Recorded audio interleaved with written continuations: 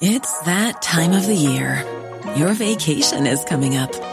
You can already hear the beach waves, feel the warm breeze, relax, and think about work. You really, really want it all to work out while you're away. Monday.com gives you and the team that peace of mind. When all work is on one platform and everyone's in sync, things just flow. Wherever you are, tap the banner to go to Monday.com.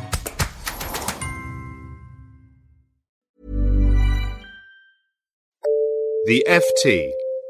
Welcome to World Weekly from the Financial Times with me, Ben Fenton. This week we're talking about the terrible events in Connecticut from last Friday and what might happen as a result in terms of changes in the American gun laws. I'm joined by Ed Crooks from New York and Richard McGregor, a bureau chief in Washington, D.C. Gentlemen, hello. Ed, can I start with you? Could you give us some impression of how this shooting, in which 27 people were killed, 20 of them children in the ages of 6 and 7, has affected the United States as a whole on a kind of psychological level? Well, of course, it's been enormously shocking and absolutely devastating to people here. Mass killings are regrettably not uncommon. There's a bit of a debate about whether they're actually becoming more common or not, but certainly they do happen from time to time here, and so people are, in a sense, inured to that. But the particular details of this one are shocking, really beyond anything that people are remotely used to or able to understand or accept. The fact of the age of the children, them being, as you said, 20 children aged 6 and 7 who were killed in their school during lessons in the morning, is one of those things that has been, as I say, appalling. The country has had a very, very profound impact, I think, and has kind of struck people in a way that no other incident of this kind has done, certainly for a very long time. Richard, do you share that view that this is a kind of moment, an epoch in America? As Ed said, this is not, in a way, a very uncommon event. And this year, 2012, we've already seen the shootings in Aurora, Colorado, in a cinema that left 12 dead. There was a shooting in a Sikh temple in Wisconsin. 7 people were killed. And then even earlier in the year at Oikos University in California, there were another 7 dead. So do you get the feeling that this is a particular moment now? Well, it's obviously different because, as Ed said, of the children, which is difficult for anybody to process. Whether it is a moment and whether, in fact, creates change or forces change in the gun laws is something we have to wait and see. The NRA, the chief lobbying organisation for the firearms industry and the right to bear arms, has traditionally basically run out the clock on these things. I think they think, and perhaps they're right, that the news media and the political cycle both run very, very short.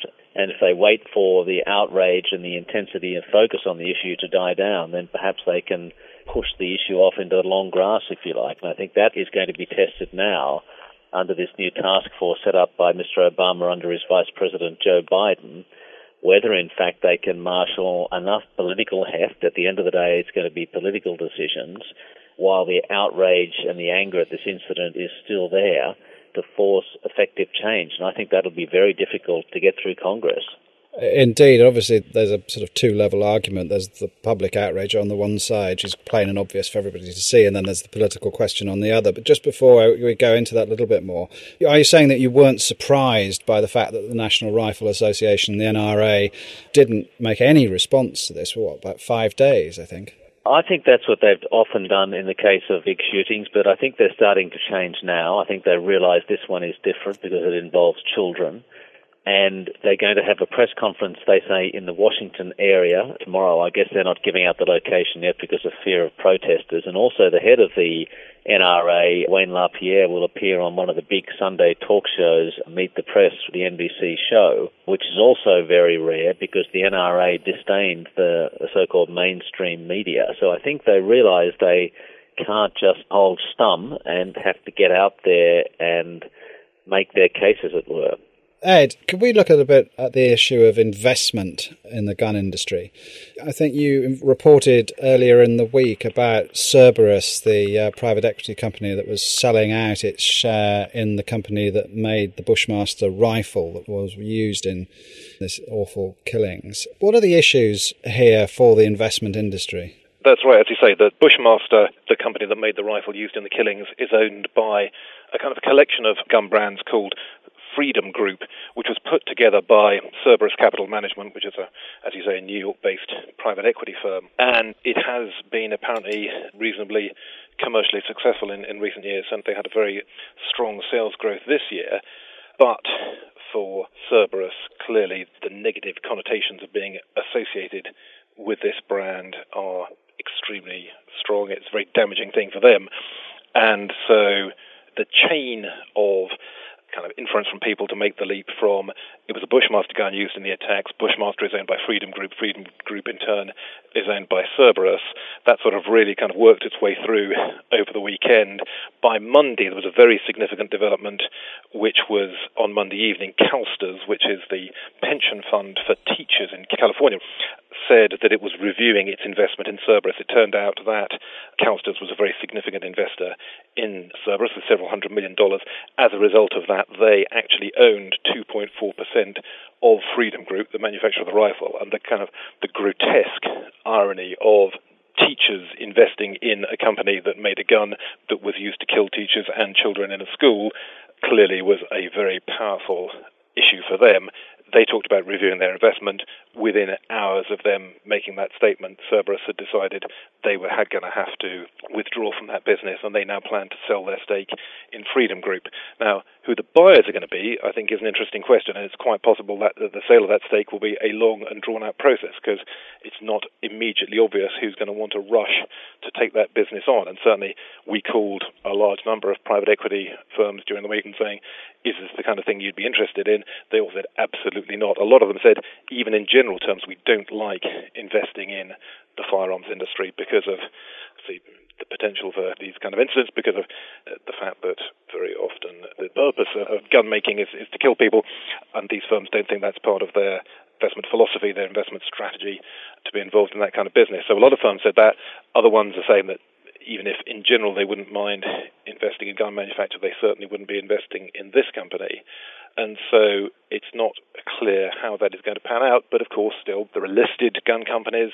Ruger, which has made rifles that have been used in mass killings, is listed on the stock market. Smith & Wesson, likewise, has made guns that have been used in mass killings. That's also listed on the stock market. They have plenty of big-name investors in any of those companies.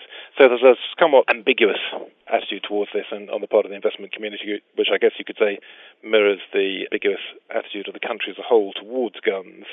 And again, I think it's a bit early to say whether that's really going to change and whether we are going to see a kind of a general revulsion of investors against taking shareholdings in gun companies. As an aside, I mean, it seems quite extraordinary sitting here in the UK that a pension fund that exists for the benefit of teachers should have been invested in that in the first place. But Richard, I'm wondering if we could get your view on the political realities here in terms of law. We've heard today, I think, of calls for a tithe on guns. I think this is slightly dramatic language, but some way in which maybe some sort of tariff could be placed on certain types of weapon to make them unattractive both to people buying them, but also as an unattractive investment to sort of remove some of the money from companies that don't take a more responsible attitude to the production of weapons. Is that feasible in your view? Do you think that this is something that Barack Obama could take as a reasonable step? It sounds by itself like an odd way to approach it, perhaps even half-baked. In other words, you call it a tithe. Really, let's talk about this will be a tax on certain types of weapons to make them more expensive. But, I mean, how big would that tax be? How would you define the kinds of weapons you're taxing? That's always been an issue with the issue of so-called assault weapons, which were banned, some of them in 1994 until 2004 or so. So I think by itself, I don't think it would take a huge number of guns out of circulation. You can get a second-hand gun as well. The big political issue is Congress.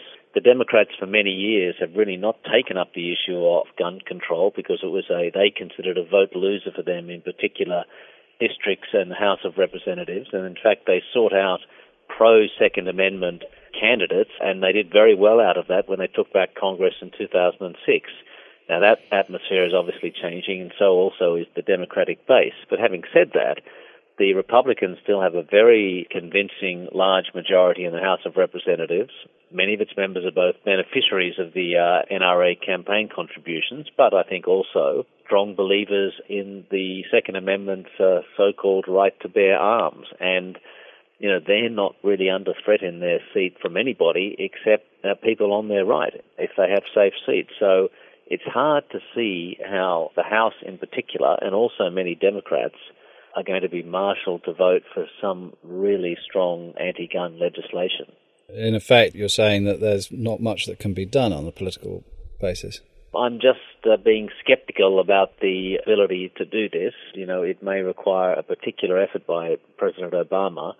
He has never been very good at persuading and horse trading with Congress, for starters, and he's also investing all his political capital right now in the budget, which is another nasty fight, and endears him even less to many Republicans. You mentioned the assault gun ban there, Richard, and I covered the Columbine shootings in 1999 when the assault ban was in force. Didn't stop that happening and many other. I was just actually wondering if I could ask Ed Crooks, is there any evidence that banning these weapons, which are very difficult to get hold of in most European countries, would actually make any difference to the level of gun deaths in the United States? It's not entirely clear. Certainly the gun ownership did decline during the period of the assault weapons ban, which lasted from 1994 to 2004. Whether there was a connection, though, is a bit hard to tell. The issue, as I think Richard was alluding to, is that, in fact, the assault weapons ban as drafted was extremely ineffective in that the way it worked was that it covered certain kind of listed models of gun very specifically, and also guns that had a particular range of features. And it was actually turned out to be pretty easy for manufacturers to make guns that were not specifically named on that list and didn't have the specific features, things to do with bayonet mounts, I think, and pistol grips and various other things. You could make guns that were very, very similar to those and just as powerful, just as lethal, but that didn't actually have those specific features and weren't listed by those specific model names, and so they could be bought entirely legally. And it's actually one of the striking facts about Connecticut, in fact, where these terrible shootings occurred, is that Connecticut still had in place a ban on assault weapons very similar to the federal one, and again, which listed features that you weren't allowed to have and specific types of gun that you were not allowed to own. But the Bushmaster rifle that Adam Lanza used in the killings was not covered by that ban. That was an entirely legal gun that he had, even though it was, as I say, very similar in essential respects to the kinds of guns that were banned. So if there was to be a ban, if it was to be remotely effective, it could not be just a revival of the assault weapons ban that was in place from 1994 to 2004. It would have to be much more broadly defined, I think. Otherwise, would be similarly ineffective. Richard, lastly, outside of the States, I think it's very difficult for people to understand the psyche that appears to value the Second Amendment, a piece of legislation written during a time when the Americans had no standing army and were fearful of British invasion, something dating back to the 1790s, over, as it would appear, the lives of their children. I mean, given the degree to which Americans value the Second Amendment, it seems, can anything be done to change this situation and to prevent another Newtown shooting from taking place? I don't know the answer to that question. I mean, there's, as you say, the ability to buy and carry arms is embedded in the eyes of many constitutionally. It's embedded in the system culturally. It's embedded in the system politically. It's an issue which crosses all manner of boundaries, if you like. It's not just a left-right issue, although certainly Republicans are much more likely to be gun owners and support the Second Amendment. So I'm not optimistic about, the US gun culture changing quickly at all. Well, that's a somber note on which to end. But Ed Crooks in New York and Richard McGregor in Washington, D.C., I thank you very much indeed for joining me on World Weekly. And hopefully you'll be able to tune in to the next World Weekly. Thanks very much indeed. Goodbye. For more downloads, go to ft.com/podcasts. Hey, it's Danny Pellegrino from Everything Iconic. Ready to upgrade your style game without blowing your budget? Check out Quince. They've got all the good stuff, shirts and polos, activewear, and fine leather goods, all at 50 to 80% less than other high-end brands. And the best part? They're all about safe, ethical, and responsible manufacturing. Get that luxury vibe without the luxury price tag. Hit up quince.com/upgrade for free shipping and 365-day returns on your next order. That's quince.com/upgrade.